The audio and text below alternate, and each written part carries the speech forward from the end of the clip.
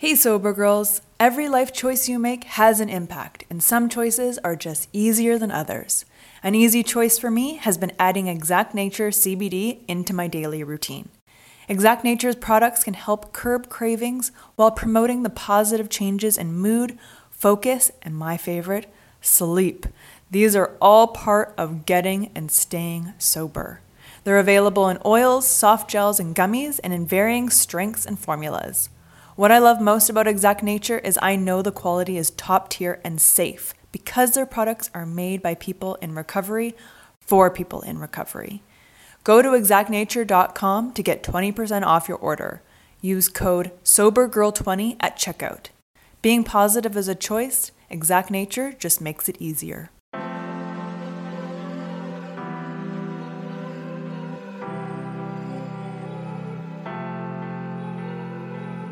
You're listening to a Sober Girls Guide podcast, a lifestyle podcast based on sobriety and recovery.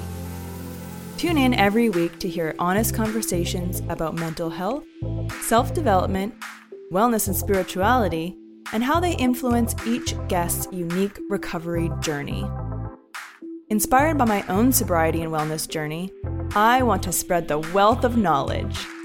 My mission is to provide you with the tools, guidance, and motivation to help you navigate through recovery and expand your personal growth.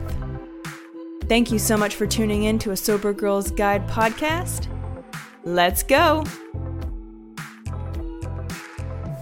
Hello, and welcome. I am your host and sober girl, Jessica Jabot. So, what do you do when a fellow sober sister messages you about being a recovered misogynist? Well, you bring them on the podcast. Jen is an amazing mom and talented author. She articulates her childhood trauma and explains what led her to become a misogynist in the first place. Through healing and through spirituality, she explains how she went from a wounded woman to a recovered woman. This is a great story, you guys. Let's go! Jen, awesome. So excited to hear your story. Yes. Very excited. You message me on Instagram and I have to say I didn't understand. Like I don't know.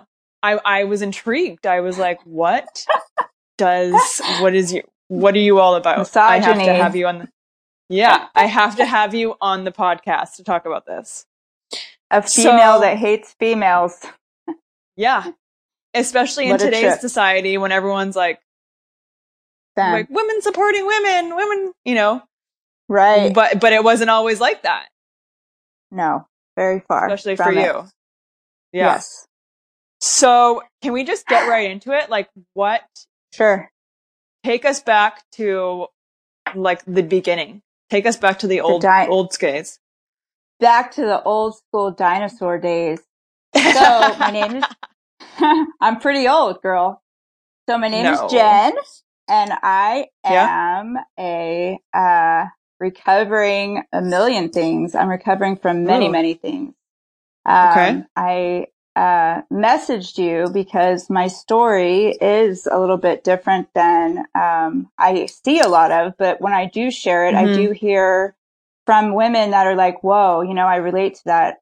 I think, especially like you said, with women right now, there's a lot of feminist movement, a lot of feminists coming out and being vocal about it. It's not all about, women's power. It's moms, wives, saying, hey, like we find strength in our femininity.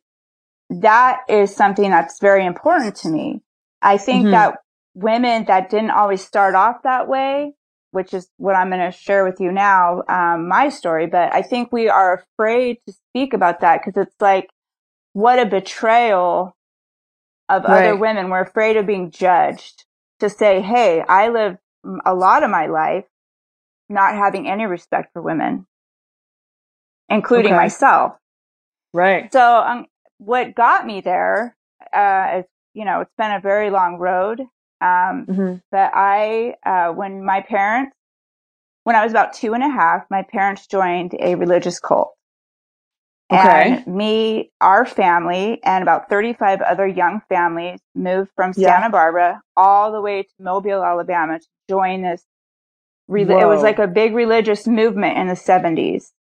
Okay. And it What was was it very called? much, it was just a regular church named Gulf Coast Covenant Church. It started off, Okay. I think, with good intentions, pure intentions. They wanted to raise families in a like God-fearing environment, wholesome. I don't know if you're familiar with the Jim Jones and the Guyana tragedy, where they all drank the Kool-Aid and all these families. It happened years ago, but it was very similar. Okay. It starts off with a fanatic-y type pastor, leaders, whatever. Right. But I think, people in religious positions have a lot of power. Yeah. Nobody fears probably anything more than someone who believes in God than going to hell. So Right. that type of fear and spiritual warfare, it holds a lot of power over people. So we all left, our natural blood families and moved to Mobile, Alabama. We all lived in the same area. All the kids went to the same schools. We did not speak to any other outside people. We ate at the same, we bought our food from the same co-op. Okay. Everyone looked the same. We weren't allowed to watch cartoons, celebrate Halloween. It got worse and worse. So what happened is, the power hungriness and the control became worse and worse as the years went on. My dad was in construction. We didn't make a lot of money. Part of being a member of that church meant you had to tithe 10% of your income every week to the church. And my dad could not afford that. Okay. So one of the elders, what they call people elders and shepherds. It's very bizarre. Okay. When I was about 5 years old, brought me into his office and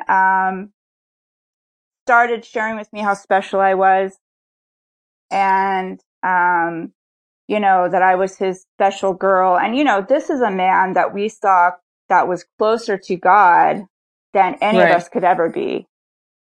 And it progressed into, he molested me till I was 9 years old. And he molested me in replace for my dad's tithing. Oh, Jesus. And what happens when you're a kid and you're thrown into adult situations like that, I had no grasp of what was happening. What I did feel was honored, because I felt like I was doing what good girls do. I was doing what God wanted me to do.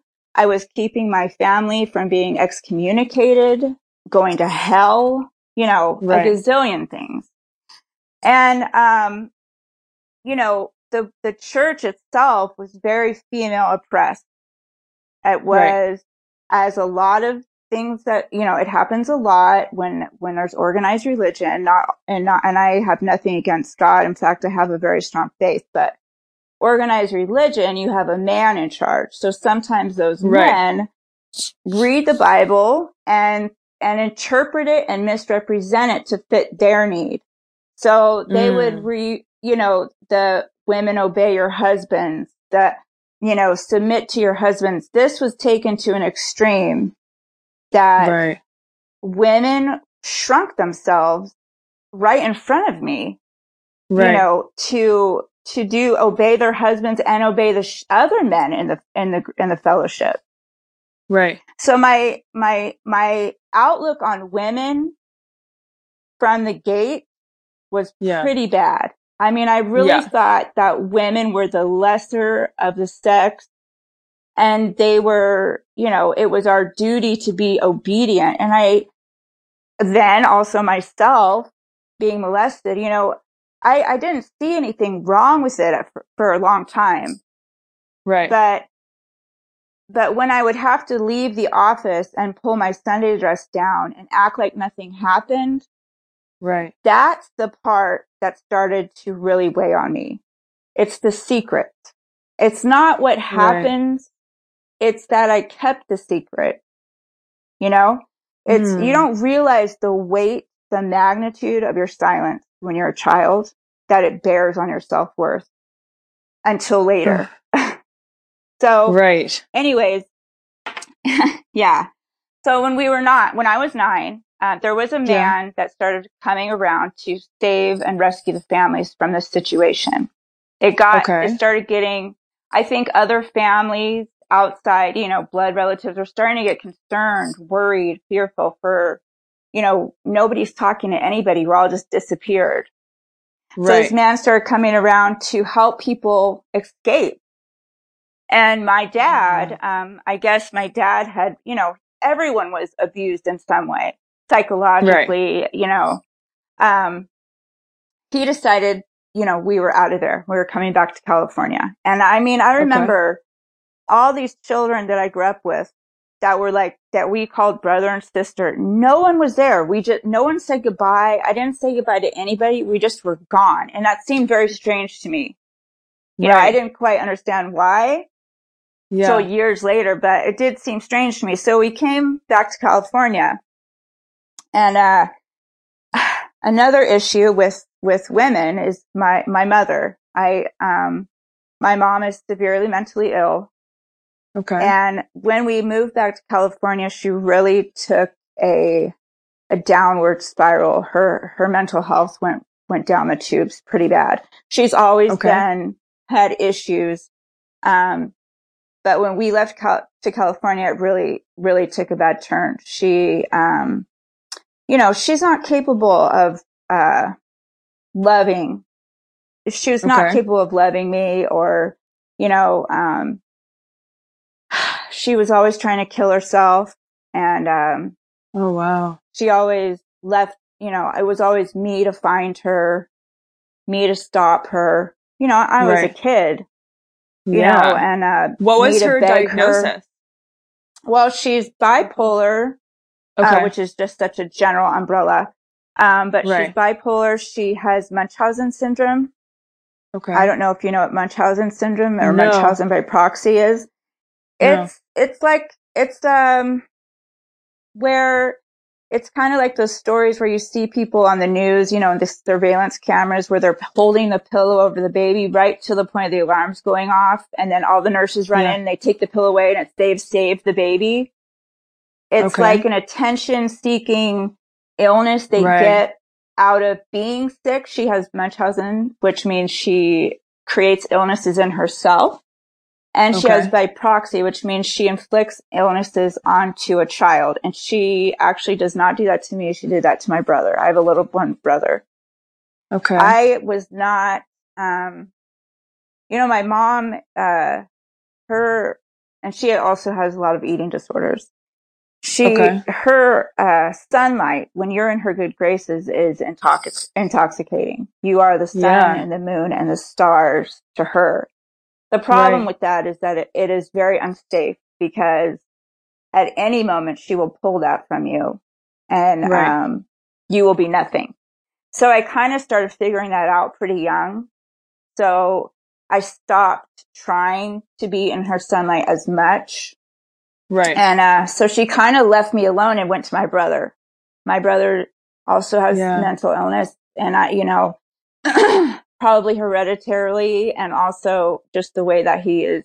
If he were a minor and this were happening right now, my mom would be probably in prison for what she has done. He's a victim of hers, but this is years ago, and everyone's grown up now and whatever. So when your mom doesn't love you, and that's just the reality of it, it's not her fault, and it's not my fault. But she's just mentally ill. but I've Right. had this mother-shaped hole in my heart. Yeah. I don't know how else to describe it. You know, I tried to be good enough, skinny enough, because she has also severe eating disorders. Yeah. I tried to be skinny enough, pretty enough, smart enough. You know, I was never enough to make her want to live. Right. So that weighs on you. Oh, And so there's another example of a absolutely. woman that, you know, she's another example, I hate to say poor example of what a woman is for me. Right. You know, there's a Yeah. lot of, there's a lot of information about daddies and daughters, you know, fatherless daughters with Yeah. daddy syndromes to go searching out for, you know, husbands like their dads. You know, there's not as much about moms and daughters. And I think No. it's because it's really not. I mean, Yeah. I've done a lot of research recently in writing, and I mean, it's pretty slim. And I Yeah. think it's because, number one, you know, we're sold this myth that a mom can't love, you know, has a problem, you know, like it's, you know, impossible for a mother to not love her children. That's bullshit. Right. Because, you know, when I talk about it, when I share about it, you should see the amount of women that come forward with the same thing. Either their mothers are alcoholics or mentally ill, narcissistic. This happens, but it again goes to, you know, like the betrayal of a woman against a woman. You know, Yes. it's like, we don't want to speak on that because that's like the ultimate betrayal, right? To hate other women or to, Yeah. Go ahead, sir. No, you're right. So nobody wants to is. talk about it. It really is. So, you know, it's difficult to talk about. It's difficult for me to talk about. Even, you know, it's my own mother. So I do feel, Right. you know, a mom can say that they're a good mom and we don't question much. But when a dad Right. says he's a good dad, we want to know, oh, really? How much time do you spend with them? Are you supporting Right. them? What kind of money do Right. you make? Are you on the phone, Exactly. on your, you know, texting the whole time you're with them? We want to know all these prerequisites. Like, we want proof. But a mom Right. says, I'm a good mom, and we just Yeah. follow it. But Right. there are mothers Because that's that what are women not are supposed capable. to be. Right. It is. But unfortunately, there are women that are not capable of loving their children. My mom is one. I mean, there's just no other way around it. So, you know, like I said, it's difficult to talk about, especially when there's mental illness involved, because mental illness is an illness. So it's not her fault. I mean, it's not like, you know, she just went out and used drugs and decided to just abandon me and party. She's mentally ill. She just cannot help herself. She's abusive to herself. Exactly. You know, she doesn't even love herself. So, so all these things, really built in me a hatred for women. Yeah. A disrespect for women. I hated that I was a woman. I've never been gender confused. I've never, you know, I've always known I'm a woman, you know, nothing like that. But I have had no respect for women. I can't even tell you for how many years. I mean, my whole life almost until, you know, recently have I really worked on that. When I became a mother, probably is when I really got down to it. But, so what I did do is, you know, it's kind of weird to say, but I've been exhibiting addict behavior long before I ever even knew what drugs were or alcohol was.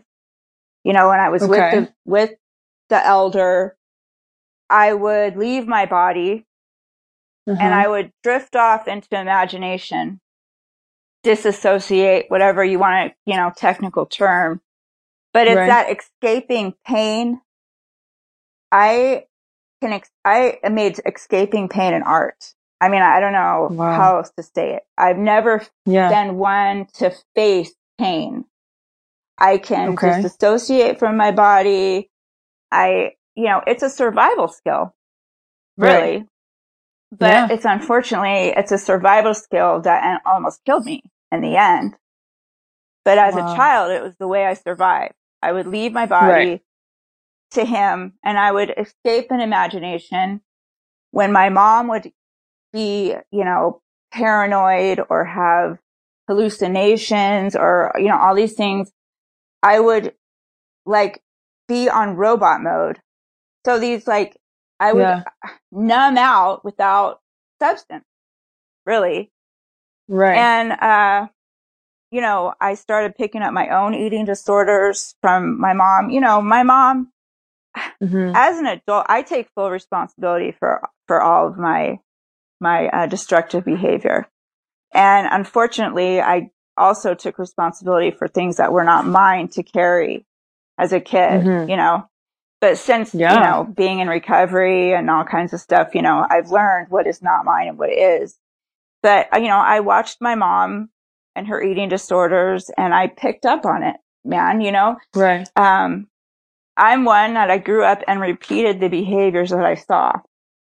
I repeated abusing women. I repeated abusing myself. I repeated, all that stuff. I didn't grow up in revolt of it, Right. So I started, I think when I was, like around 12, things got real bad for me. Okay. At home, they were really bad. Inside myself, they were really bad. I think my hormones came to play because you start to get these sexual, crushes, whatever. And then all these thoughts about what a dirty girl I was, how perverted I must have been. Because when you don't talk about something and you keep a secret, you start to believe you're a participant. Right. I was a participant in some dirty shit as a child. So who does that unless you're a really perverted person? Right. It got to be a lot. And I'll remember when I was 12, I was at a friend's house and they had vodka. And I drank vodka for the first time. And I'm telling you, girl, I remember my friend getting silly and stupid and laughing, and I got fucking quiet. It was the first peace of mind that I had ever felt in my life. The voices shut up. Yep. It was like freedom. The shame that I felt, I was so stoked in shame. I mean, I was drowning in it. Just the voices went quiet. The shame. It was like just nothing. I mean, I think that the pain was getting so bad for me that I was not able to escape it anymore on my own. And it's possible I may have followed in my mom's footsteps and I may have tried to kill myself. I mean, it was that much hatred of myself, that much, I had never told my parents anything about the abuse that had happened. We weren't allowed to talk about anything that happened with my mom because those are secrets you keep in a family. We'd pick her up from these mental hospital stays and act like nothing because no one wants to upset mom. So we don't talk about it. We just carry on. No one sits you down and says, honey, this is what's happening. Or honey, it's not your fault. Right. You think it is your fault. Of course. I believed a lot of times it was my fault because, I lied about something or I stole a piece of candy, whatever. And then mom tries to kill herself the next day. You just think that and no one talks to you about it. Right. That's why in my house now with my children, we talk about everything because I think that the silence about stuff is what fucking kills people. Yeah. More than anything else. Absolutely. Yeah. It's the silence. The silence creates shame and it creates questions and confusion. And for children, especially, it creates them imagining. It's like a way to make sense of shit that doesn't make sense. Right. And not all kids. Assumptions are just running rampant. Happy stuff. Right. Yeah. And not all kids imagine happy stuff. I wasn't imagining unicorns and rainbows. I was imagining it was that I was killing my mom or that it was my fault she wouldn't eat or that it was my fault that, we were going to go to hell because my dad couldn't pay and it was my duty. I mean, these are heavy things for a little girl. Yeah. Right? So oh my God. Sometimes I look at pictures of myself as a child and I feel so disconnected to her. And yeah, I have worked so hard on it. I mean, from where I was to where I am today is incredible, really. I mean, I don't even realize it till I sit down and talk to somebody about it, but it's a miracle. But when I look at pictures of her still, and I even call her sometimes, see that? I just, it's weird, right? But yeah, I feel it's like looking, it's like looking at a stranger. But what I do is I sit with that picture and I'll sit with that feeling and I just hug her in my mind. Because I thank her for everything that she's survived because she deserves it. I mean, she survived so much and she made me who I am today. Like everything I've ever been through, I wouldn't take one single minute back. Not one. Because every single minute I'm built by that today.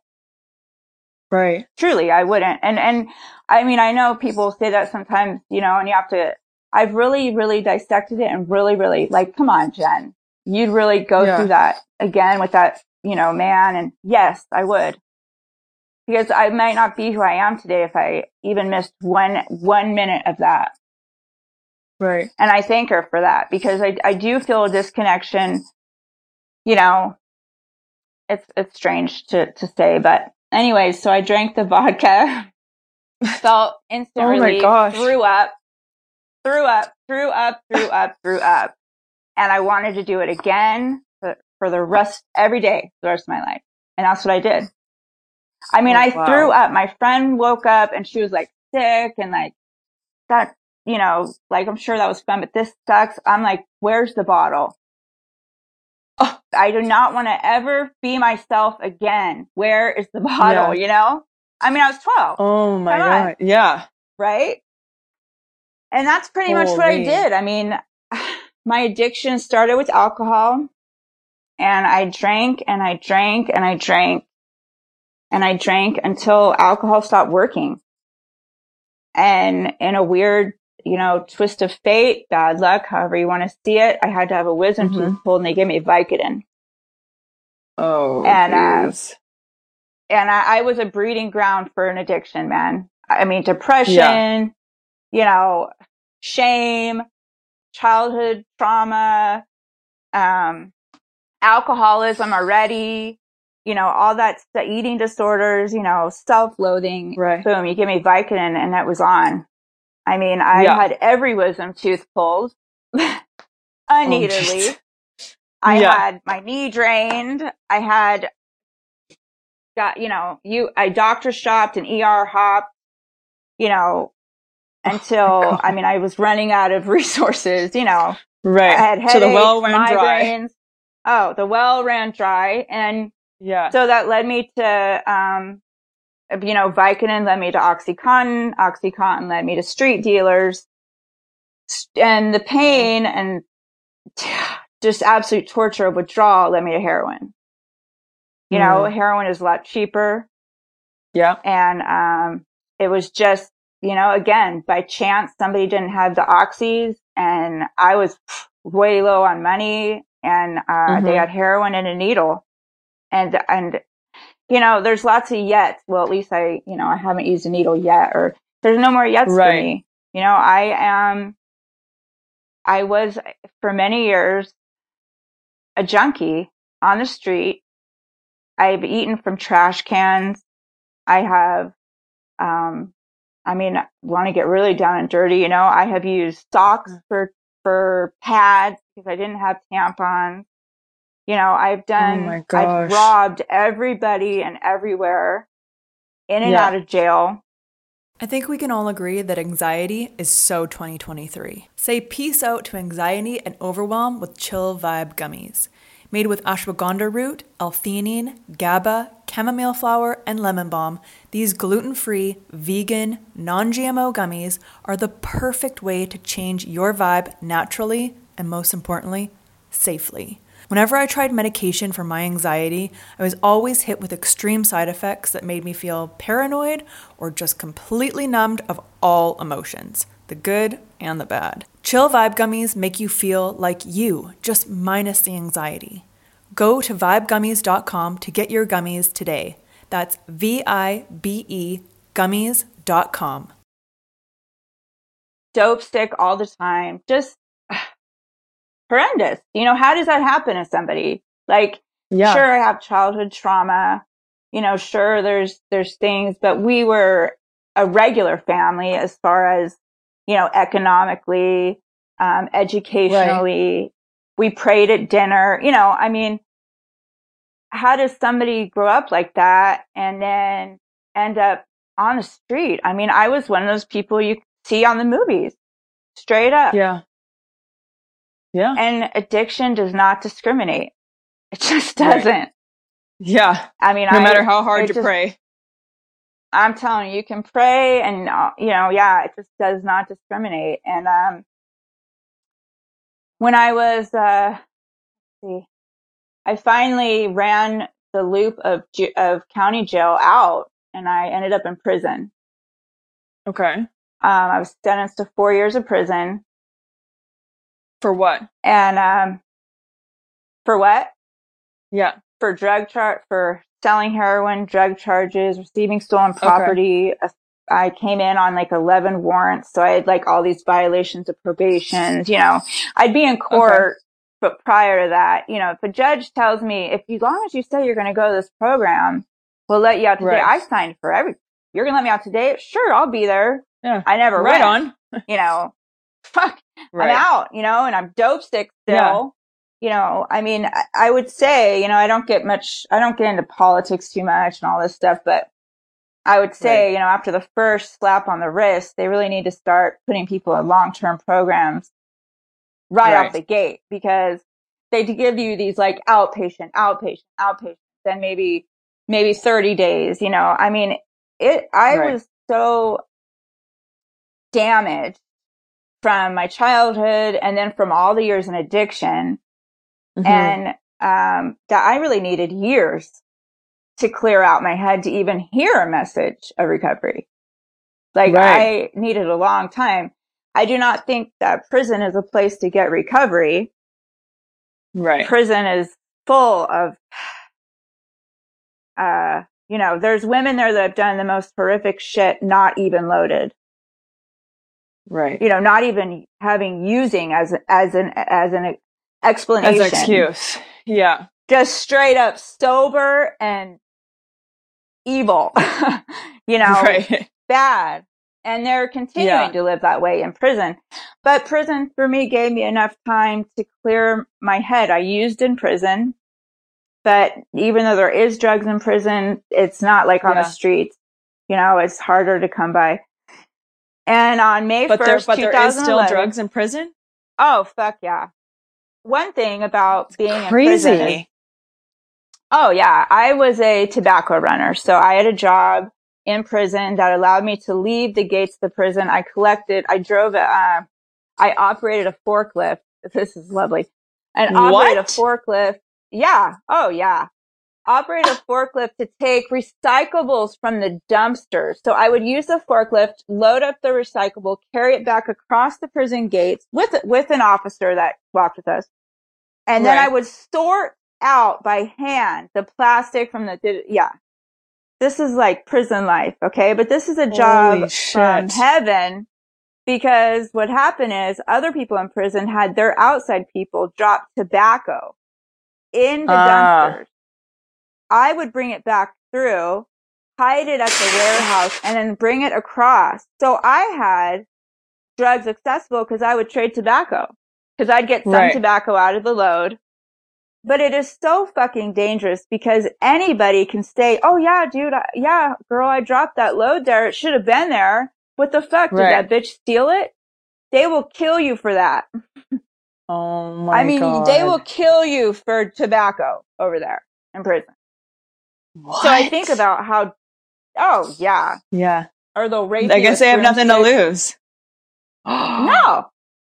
Oh yeah, they do. I mean, everything there is about disrespect. If someone feels disrespected, or if you get disrespected and you don't do something about it, something drastic, then you just give yourself a jacket of being a bitch, and everybody's going to see you as a victim. and they're going to prey on you. This episode is sponsored by BetterHelp. A common misconception about relationships is that they have to be easy to be right. But sometimes the best ones happen when you put the work in to make them great. Therapy can be a place to work through the challenges you face in all your relationships, whether with your friends, work, your significant other, or most importantly, yourself. My biggest fear is that I was unlovable, that something was just not good enough or deserving of love. My therapist has helped me to see that my thoughts are not necessarily the truth. Therapy has helped me overcome these limiting beliefs that were keeping me in unhealthy patterns in my life. We are our own worst critic, and I love that my therapist reminds me of how far I have come. If you're thinking of starting therapy, give BetterHelp a try. It's entirely online, designed to be convenient, flexible, and suited to your schedule. Just fill out the brief questionnaire to get matched with a licensed therapist and switch therapists at any time for no additional charge. Become your own soulmate, whether you're looking for one or not. Visit betterhelp.com/ASGG today to get 10% off your first month. That's betterhelp.com/ASGG. Holy fuck. And again, there carries on my hard ass. I'm not a soft woman. Women are shit, you know. Yeah. It just everyone's out to get you. Yeah. Yep. And it just carried on and carried on. And I'd like to say that, you know, so on May 1st, 2011 is my clean date. I was sitting in prison, and prison is very loud and noisy. There's very little quiet. But all I can say is that for a moment, all the sound like left the room. I get chills still. I mean, it's a very bizarre story, but all the sound left the room for a minute. And I heard 4 words. I heard them. I felt them. I smelled them almost. I don't know how else to explain it, but it said, "This is your life." Yeah. And at first I looked around and realized this is my life. Like, this is going to be the rest of my life, is in prison, in and out if I don't die. Right. It is in and out of prison. I'm 34. I think I was 34 years old. I had nothing to show for myself except for a locker full of fucking soup. You know, really. Oh full my of God. And chips and shit. Yeah. You know, I had lots of stuff because I sold tobacco. So chips and shit. You know, I mean, that was my life at 34. I mean, that's it. Then the next sensation I got was, this is my life. This is my fucking life. Like, I need to take this shit back. Yeah. And from that moment on, I never used again. Now, had I been on the streets and completely strung out, that story would probably have been different. Because like I said, when I'm using, man, it takes me a long time to even hear a message of normalcy. Like, when I'm using, I lose the ability to read full sentences. I'm not even kidding. I could not read anymore. So like, that story would have been different, but I was in prison. I'd been there long enough, and I did not use anymore after that. I would like to say that my hatred towards women, my sexism, my misogyny, I mean, I really disrespected women. Ended there, but it didn't. You know, I did not open up like a flower when I got into recovery. Yeah. I did not. When you take away the drugs and the alcohol and my coping skill that has helped me survive, I'm a fucking mess for a long time. And, you know, I see these girls that, you know, they're like posting pictures of them sipping tea in the sunshine. Day 11. I'm like, what the fuck? Dude, that is like so awesome. And I'm so clapping for you, but that is not my story at all. Like, dude, like, say what? Sunshine, fuck your coffee cup. Fuck everybody. I don't have, you know, I'm a raw open wound. And it has taken me years to get through all that, like to travel back through all my shit. And I have to tell you that even though I'm an adult, you know, and I am a grown woman, that when I travel back through my pain, it always leaves me at the feet of my mom. Yeah. And that's why I think it's important that I talk about it. Because even though I'm a grown woman, I'm Right. a motherless daughter, and there's something to be said about that. There's something to be said about that you can heal from that, but there's Yeah. also something to be said that there is a reason to need healing. It's okay to say that your Right. mother hurt you. The world will Yeah. not fall apart. Right. Nobody's going to swallow you whole. You are not a traitor of all women. Right. You know, this is reality. It's reality for a lot of women. And I want people to Yeah. know that we can speak about our pain without being victims or playing the blame game or Right. be a burden. Right. You know, people feel that if they talk about their pain or if they speak about things that hurt them as a child, that you're blaming all that on the choices you made as an adult. No, I'm not blaming anything. I made choices as an adult that were my choices to make. However, the pain that I've been running from was all the pain of my childhood. Yeah. I've made amends for the things I've done as an adult. I served my time. You know, I live a different way. I do my best to give back. But that shit, the stuff I did then, Yeah. I don't hurt over, you know, I mean, Right. there's a difference between guilt and shame. Right. Yeah. I feel guilty sometimes about shit I did as an adult. That means I feel bad that I did a bad behavior. I feel shame over my childhood, which means that I am a bad person. And that is the difference. Shame is the underlying emotion or whatever that most people that are recovering from addiction and alcoholism, which it's all the same to me. I just say addiction. That's what they're getting over, you know, the years of drowning in oceans of grief and anger and shame and confusion and silence and secret. You know, that's the shit that we got to get through. Like you can go to AA and NA and you can work the steps, but if you don't go all the way back to that, you're never going to be healed. You know, I don't want to just be sober. I want to be healed and sober. You know, I don't want to just. Yes. Right? Yes. Like, I mean, if the goal was just not to drink or not to use, like, then I would have achieved that goal a long time ago. My goal is to be healed. Right. And that may be a lifelong journey, and that's okay as long as I'm still doing it, you know, as long as I'm still working towards it. You know, I have children today. I have a 5.5-year-old son and I have an 18-month-old daughter. Oh. And I want my children to be able to live without shame, without fear. You know, I want them to be able to have their own stories and feel secure in their feet, in their footing, you know? Yeah. Like, you know, I'm so blessed and grateful that I had my children after I got clean. Yeah. But I do not for 1 second, not even for 1 second, doubt that if I were to choose to relapse, which it would be a choice today because I am clear-headed. Right. So I do have my choice back. Right. If I were to choose to relapse, that I would use in the face of my children and in the face of losing my children. Right. And that is hard to say, but that is the truth. Yeah. Because that is where addiction takes me. I would not use and think that I don't care if about my children, I'm going to use anyways. But when I use, my addiction speaks to me in such an eloquent voice. My addiction speaks to me in a soothing, reassuring, convincing voice. And it tells me that everything's going to be fine. And you're going to be an even better woman.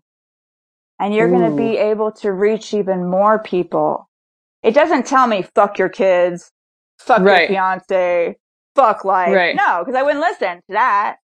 It speaks to me. It's a manipulative little fucker. Very, very. Very. So that's where I know that if I were to open that beast up again, that's what I call her, is a beast, my addiction. If I were to wake that bitch up again she would tell me that using is going to make me an even more loving mom. It wouldn't tell me to go party, because I don't use to party. I use to survive. Right. I'm not one of those that goes and drinks and to dance on the bar. I go drink to fucking end my suffering. Right.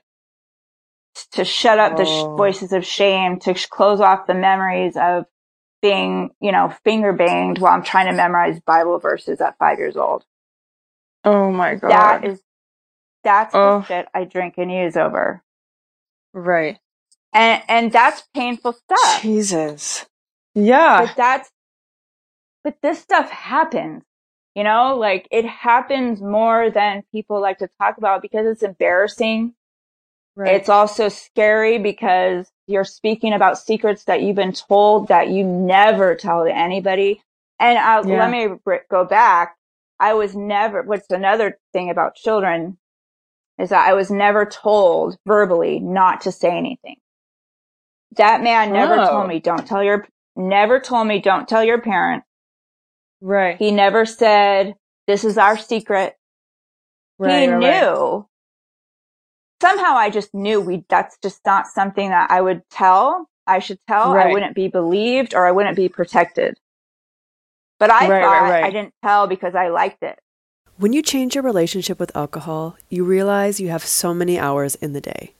I love to dedicate my time to skincare, and Osea makes me and my skin feel and look like a queen. Osea's clean, vegan, and sustainable body care is a glowing choice for achieving your body care and self-care goals. Whenever I use the Undaria algae body butter, people literally stop me on the street. My skin is flawless and glowing, and I love the thick and unbelievably rich texture that absorbs instantly. Skincare is a habit worth keeping all year round. Osea can help your skin have a healthy glow every day. Because let's be honest, skincare is self-care. With over 27 years of seaweed-infused products, Osea is safe on your skin and the planet. It is clean, vegan, and cruelty-free, and climate-neutral certified. Never choose between your values and your best skin. Start the new year fresh with clean vegan skincare and body care from Osea. Right now we have a special discount just for our listeners. Get 10% off your first order site-wide with code ASGG at OseaMalibu.com. You'll get free samples with every order and free shipping on orders over $60. Head to OSEAMalibu.com and use code ASGG for 10% off. But as I went into some therapy, I learned that the reason I didn't tell is because somehow my little girl mind knew I wouldn't be protected. I want my children to always know that I will believe them no matter what. Yeah. About stuff. So we talk about everything in my house. Everything. My son can say he's mad at me. He can say, in a respect, he doesn't tell me to fuck off. He's 5.5, but he can tell me, Mommy, you hurt my feelings. And you know what? I say, I'm sorry if I hurt your feelings. Let's talk about it. Because it's so important.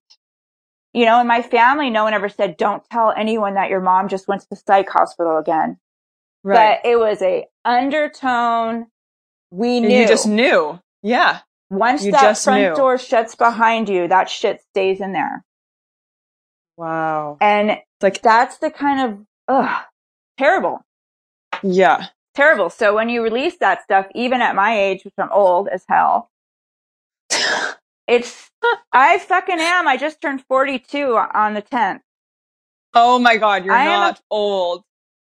Dude. That is not old. I'm old. 42 is like the new 32. So zip it. Okay. Well then. Yeah. I feel better than I felt in my whole life. I'll tell you that. That's great. But I am old. But even at 42, it's a little bit nerve wracking to talk about this kind of stuff because it's been so ingrained in me that you don't betray your family by speaking out. Like it's going to shame them somehow. But in the end, I'm the one killing myself. Yeah. So I have set boundaries. It's taken me a long time, but it's been almost a year that I've had to detach from my family. I love them. from afar. And I have forgiven them.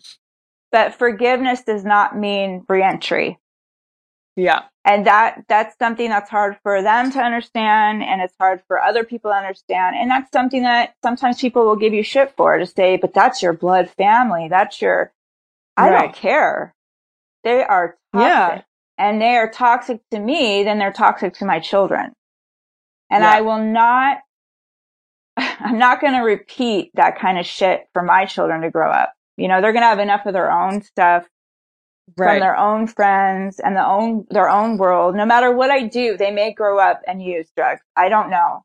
But at least I want them to have a stable, solid foundation here at home. Yeah. You know, I slipped through the cracks for so many years at home because there's so much other shit going on. Like, if my behavior changed, you know, I never told anybody I was molested, but I had signs coming. I mean, red flags, huge red flags. Right. That nobody noticed because mom was always trying to kill herself or starve herself and pull out stomach tubes. And my brother was mentally ill and acting out. And my dad's so codependent that he's just the victim, the walking victim, that nobody saw anything. Right. And I don't want to, you know, I really have put my healing at the forefront because I don't want to be so consumed with old shit that I miss the signs with my own kids. Because that can happen so easily. Just because I'm a parent doesn't mean I'm not a regular woman, you know? Right. And I have to tell you that it's taken me a long time, but today I'm so grateful to be a woman today. And I'm actually stepping into feminism in my own way. You know, I'm not, you know, I'm not going to grow my armpit hairs out or nothing, but, you know, I love men and I love men. And I think there is a beautiful differences between us. And I want to, I think that there is so much strength in a woman's softness. Yes. That is something that I think we've kind of lost a little bit in our fight to gain equality. And I honor those women that fought for that and still fight for that. But I'm kind of called towards a different avenue. Like, I want us to be nurturers that we are and still see that as powerful. Yeah. Like, we have such a different, gifts. We're gifted with such different gifts. And I feel like I want to bring those out, you know? Yes.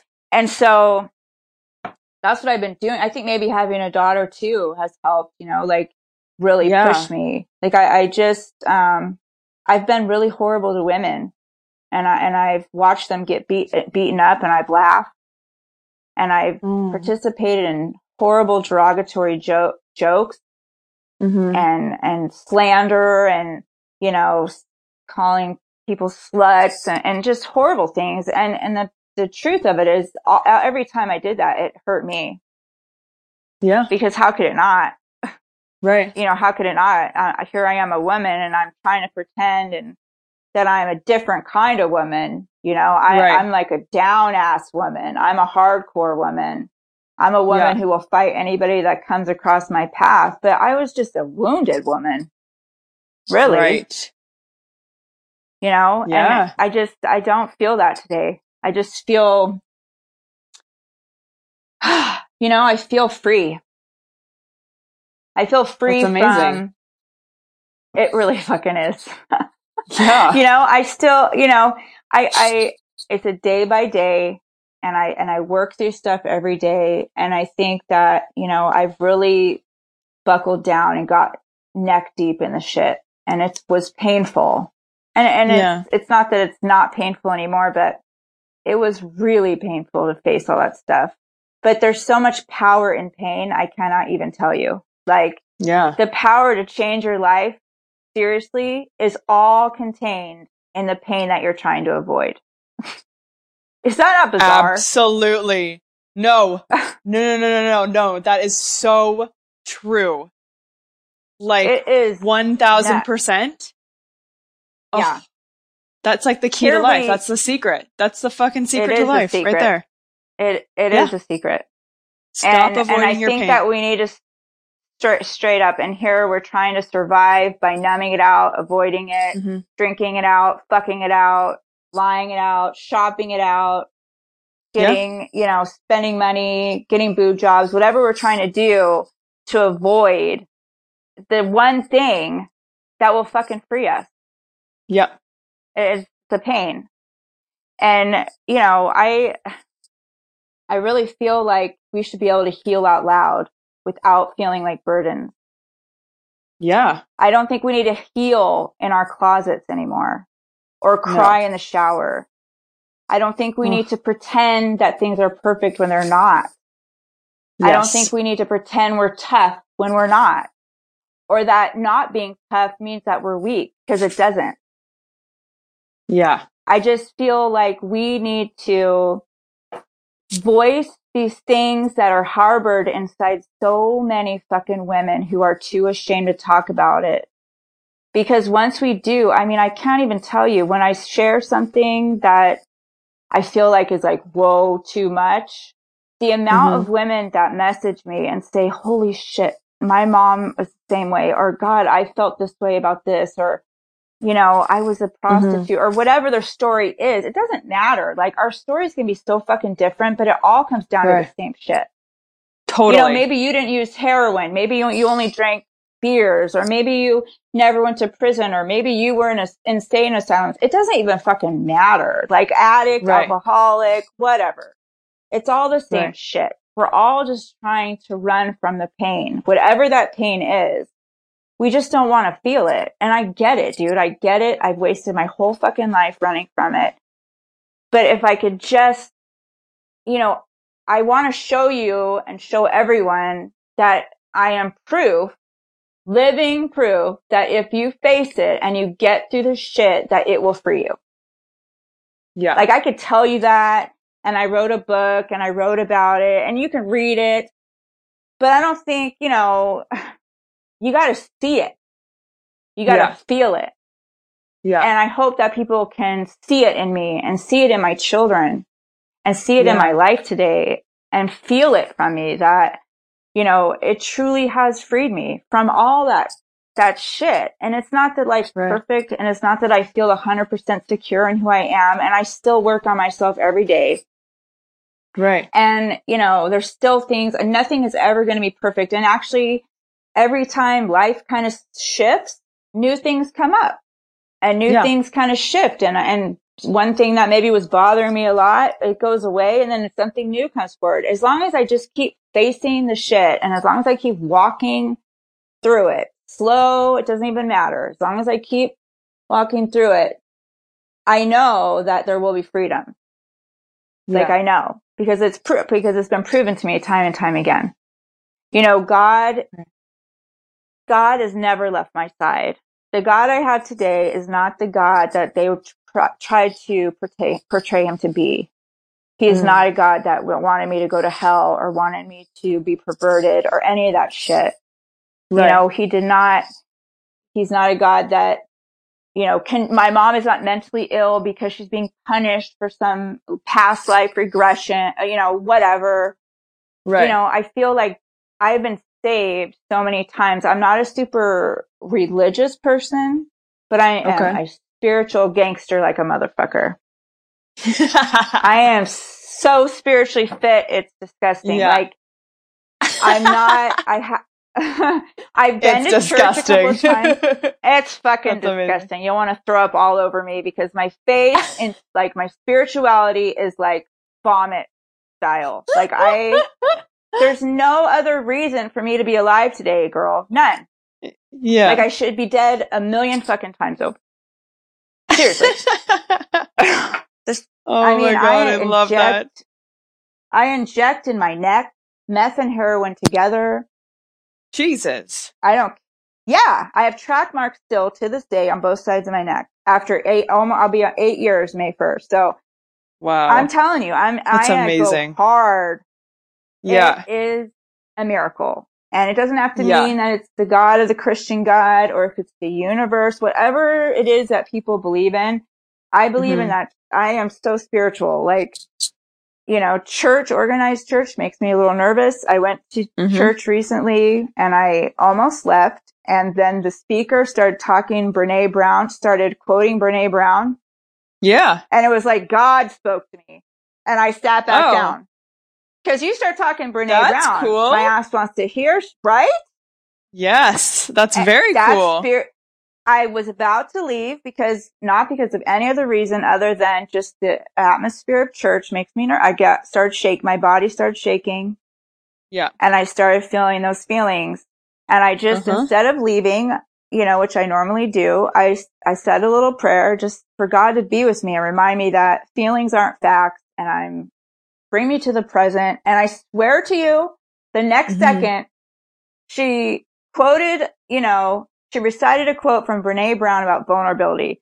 Two of my most favorite things, most favorite subject, boom. I sat my ass down and I sat through it. And, spirituality is what it is. Right. I don't know how people live without it, but come to my house and I'll give you some. Cause it's fucking overflowing over here. It's overflowing over here. You can have spirituality for breakfast, lunch, and dinner. Sometimes people go on my Instagram, preach, and I'm like, girl, it's church up in here. And it's not God talk. It's not like, I'm not reciting Bible verses, but it's spirituality talk. It's church up in here. It's the church of the holy heroin addict. It's the church of the recovering junkie. Right. I'm Pastor Junkie. Nice to meet you. Pastor Junkie. Yep. We're getting down to church. Wow. So yeah. So there's my story. Is amazing. Pretty much. Holy cow. That in a nutshell. Wow. That was intense. That was I mean, when you started talking about when you started talking about yourself as a little girl and basically like disassociating from her, like looking at her like a stranger. Yeah. Oh my God. I started crying. Yeah. Like, it's rough, oh my man. God. Yeah. I can't even imagine. And look at you now, try to tell women that. It's amazing. I try to tell women that have a hard time facing the stuff that they went through as a child. And it is hard to go back to, but I always try to encourage them. Maybe you were wounded and hurt and abused or not loved or, gosh, my story's rough, but I've heard some far more traumatic stuff before. And I just try to encourage them to, to hold that little girl the way that she should have been held and to love her the way that she should have been loved. And it heals. In my process of writing my book, I have laid so many little girls from my childhood, my phases of childhood to rest. Yeah. It's almost like I buried them and I kissed them on the forehead and I thank them for every phase that they have survived through and everything that they've made me today. And I've taken from them what is mine to take, what is something that is important for me to carry on with me, that has helped build me to be who I am. And I leave the rest. There's a lot of stuff that I carried I had no business carrying. Yeah. And you don't want to live in that pain. You want to feel the pain, let it visit you, as they say, and then let it leave. I could sit here and rehash every horrible thing and just sit and wallow in the abuse. That's not what I'm doing.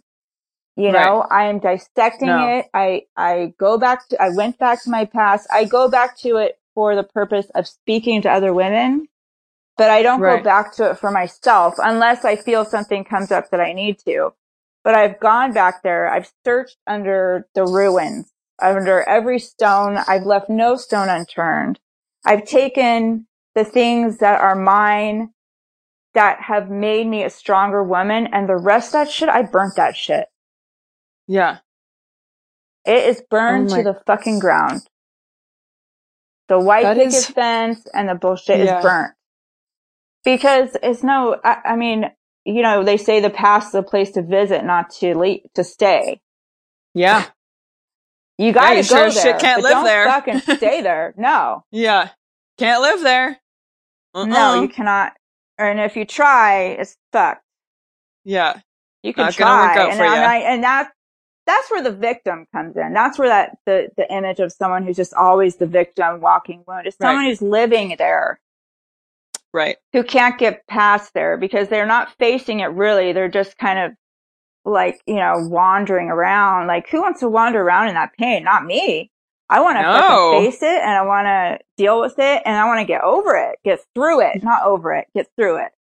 Yes. I have to be careful with my words because you don't want to say get over it, but yeah, you want to get through it and realize that is the shit that makes you who you are today. Yes. That's the shit that gives you your substance. That's the pain that creates the strength. Yeah. I'm grateful for all of it. Not grateful that, it's unfortunate. And I feel sad for the little girl. Mm-hmm. And I feel sad for how I've chosen to deal with it and all the abuse I did to myself, because I've abused myself way longer and way worse than anyone else ever did. Mm-hmm. But I'm grateful for who I am today. And I think that it's all because of all those things. I would be different if those things hadn't occurred and if I hadn't, been through what I've been through. So I don't regret any of it. I don't wish. No, you own that shit. I do. I used to wish it away. Own it. Yeah. You have to. Of course. Who wouldn't want to wish that away? I used to wish it away. I used to beg to God to kill me. I used to beg to God to make me not a woman. I mean, so many things. And it's sad. It really is sad because what a way to live. But yeah, I don't feel that way anymore. And I don't think that you have to heal and you don't have to write a book or you have to speak to women or you have to say the fuck word or you don't have to be like, out there as I am. For me, this is how I feel. I'm not pushing anything. This is 100% from my gut. Yeah. What I feel I need to do and I want to do and who I want to be. You don't have to do all that. You can just, but the silence will fucking kill you. Yeah. The secrets will kill you. The disowning of your truth will kill you. Yeah. 1,000%. Yourself. Fuck, abandoning yourself, all that, it will kill you. Yeah. If the drugs don't, that will. So that's it. Yeah. Yeah, right? I will be doing my first pre-sale of signed books at the event that we talked about, December 28th in Phoenix. It's the Recover Out Loud launch party. It's a sober event. I personally have never been to one. I've never even had a mocktail. Okay? Ooh, okay. This is all new for me. So it will be exciting if anybody is in the Phoenix area or would like to come to the Phoenix area. I'm flying out there. It's my first night away from my children. I'll be speaking. There'll be some other speakers, music, art. It's at the Unexpected Art Gallery in Phoenix. It's like cool. I might even wear a fucking dress. Oh shit. So the junkie in a dress. Okay. Okay. So watch out. And if anybody wants to come, if you go to my Instagram, which is resurrection with a K _ me, there's a little button there for get tickets. It'll take you to Eventbrite. And right now there is a code, sober friend, all one word, all caps, that will give you 50% off the ticket price. Score. There we go. Deals. And I feel like a car salesman. And you'll get a warranty and for sure 100% money back guarantee. I will shove spirituality right down your throat. There you go. Whether you like it or not. It's all about hope, baby. It's all about hope. Oh my God. Thank you so much for having me. Awesome. Thank you so much for sharing your story. And Jesus, you're so beautiful. You really are. The way you talk, the way you just process things. Like it's a horrible situation that you went through, but Jesus, you made it so beautiful. Thank you. It's been a long time, but I feel, it's worth it. So thank you so much for letting me share with you tonight. Of course. Thank you for being on here. What an epic and amazing story. Just goes to show you, you never know what someone is going through unless they share it with you or they message you on Instagram. You'll never know. So if you feel you have a story about recovery or anything in the realm, please feel free to slide into my DMs on Facebook or Instagram at A Sober Girls Guide. Definitely hit me up. Or check out the website, asobergirlsguide.com. We got lots of amazing articles for you to read, lots of education, inspiration, you name it, we got it. As always, thank you guys so much for listening. Couldn't do this without you. Don't forget to like, subscribe, and comment. We love to hear your feedback. Also, tag us on your Instagram posts and your stories. Love to know what you're doing while you're listening to the podcast. Are you working out? Are you hiking? Or are you just sitting in a nice, quiet room with a nice mug of tea, listening to the podcast? Thank you so much for listening, and have a great day.